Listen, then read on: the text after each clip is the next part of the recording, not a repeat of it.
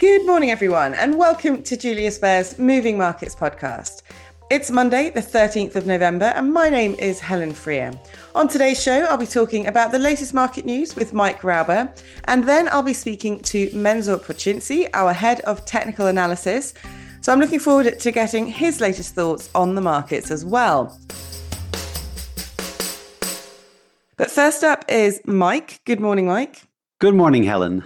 Let's start then with what happened on Friday. The European Central Bank President Christine Lagarde said that interest rates needed to stay high. Can you give us a bit more colour here on what she said?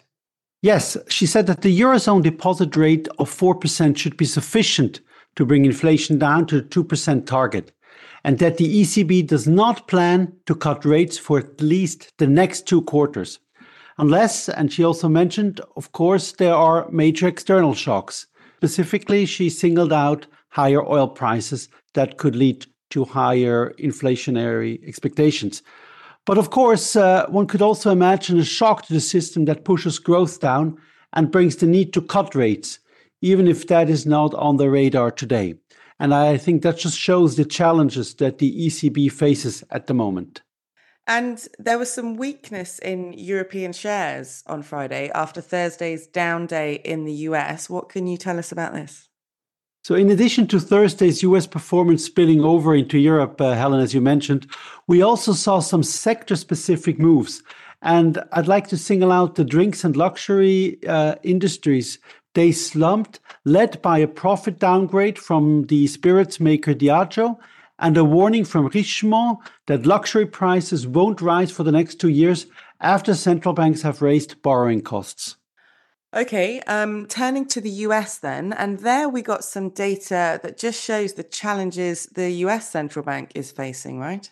Yes, so a University of Michigan consumer survey showed concerns about growth and inflation. In terms of data, consumers' long-term inflation expectations rose to a 12-year high of 3.2% per year, which would imply that interest rates will have to stay high for longer to bring inflation down. But then, Helen, the survey also showed that more than a third of respondents, and that's the highest since 1982, said that tight credit conditions were making it very difficult to buy durable goods or a home. And in some ways, the difficulty of buying a home should not be surprising, given that the benchmark 30-year mortgage rate is around 8% in the US, and so around levels we saw last in the year 2000. And so this really raises the question of whether these high rates are sustainable. Okay, and I'll just say here that we actually have a webcast coming up this Thursday at 10 o'clock in English and 1 p.m. in German on the topic of are higher rates here for longer?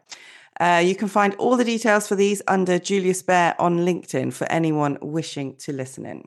Sounds like a really timely event to me. Yeah, I think it should be really interesting. Back to the market action. I see after some nervousness on Thursday, the US equity rally resumed on Friday. Yes, so they extended their November rally with the S&P 500 up 1.6%. All sectors were higher, but once again, large cap tech giants were among the strongest performers. So Microsoft, it hit a record high, and Nvidia extended its gain into an 8th session. Also helping market was a relatively quiet session for bonds and no major surprise from Federal Reserve speakers. I also saw, though, that after the market close in the US on Friday, Moody's put the US credit rating on negative watch, but affirmed it at AAA. What can you tell us about this? Yeah, just briefly, Moody's cited concerns that the US fiscal strength may no longer be fully matched by its credit strength, especially if there are no effective measures to rein in fiscal spending. However, there does not seem to be too much concern in the bond market, at least as what I can gather from it, as US Treasury yields are slightly lower this Monday morning. And any other notable moves from last week to mention, Mike? Yeah, so while oil had already lost its conflict premium in recent weeks, gold was still trading near $2,000 an ounce at the start of last week. But with no geographical expansion of the conflict in the Middle East, gold moved more than $50 lower last week, and it is starting now this week at $1,950 an ounce. And what about in Asia today? What can you report there? Asian equity markets gave up earlier gains and are starting the week broadly flat. The Japanese yen sank to 151.75 against the US dollar. I mentioned this specific level because it is not far from the cyclical high of October 2022. This comes as producer prices this morning were reported to have fallen 0.4% last month, whilst economists expected these to stay unchanged. Of course, this chips away from the argument of those expecting interest rate normalization anytime soon in Japan. And let's look ahead to this week quickly. What's coming up, Mike? So one highlight certainly will be the meeting between President Biden and his Chinese counterpart, Xi Jinping, on Wednesday. Opening up military communications between the two countries is said to be a key US objective. But there are also reports this morning that China is considering ending a freeze on the purchase of Boeing aircrafts. And what can we expect in terms of data this week? So, of course, it's still earnings that are being released, and it is also a really packed economic agenda. So just trying to pick the major ones. On Tuesday, US inflation and Eurozone Q3 GDP data. And on Wednesday, China retail sales, Japan Q3 GDP, and UK inflation data will be out. And that's all from me, Helen. Excellent. Thank you very much, Mike. A good roundup of the news to start the week. Thank you, Helen. Now, Mensur, good morning and welcome to the podcast. Good morning, Helen.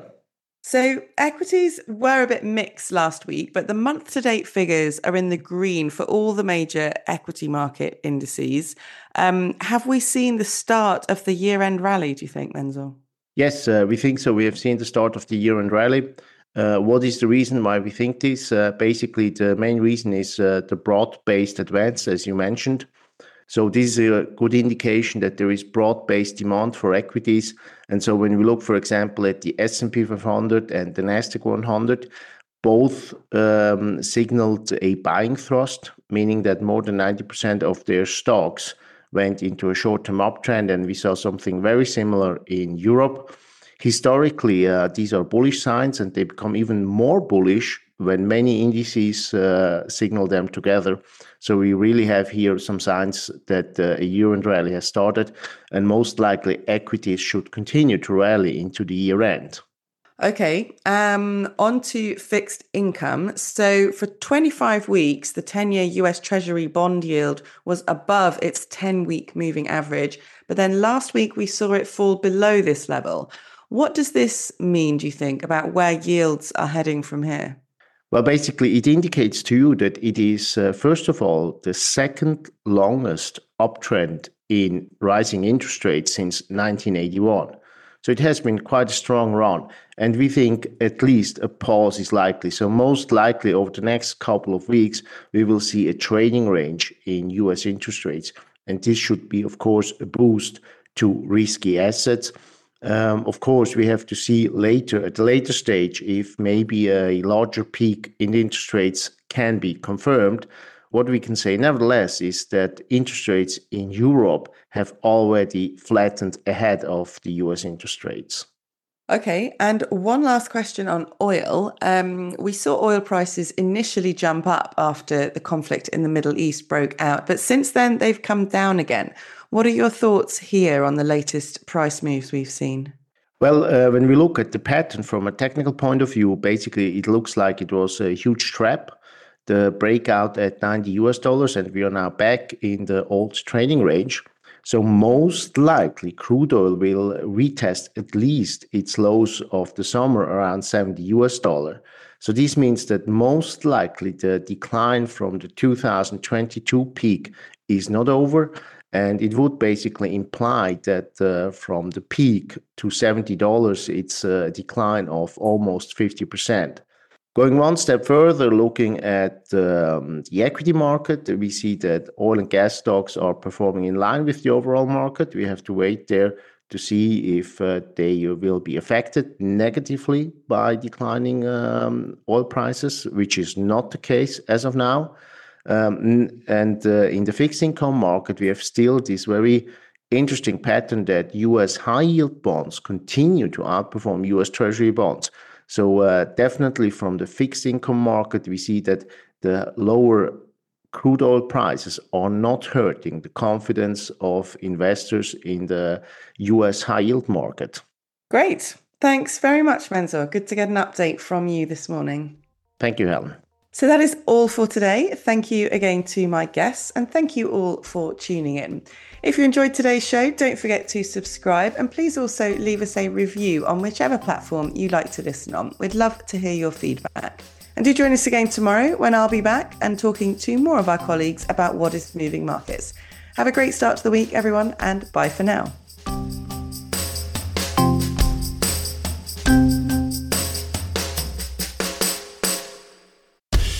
The information and opinions expressed in this podcast constitute marketing material and are not the result of independent financial or investment research. Please refer to www.juliusbaer.com/legal/podcasts for further other important legal information.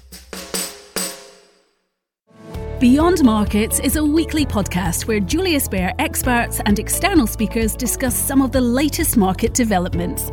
They share their key research and insights on today's ever-changing economic landscape and present practical advice.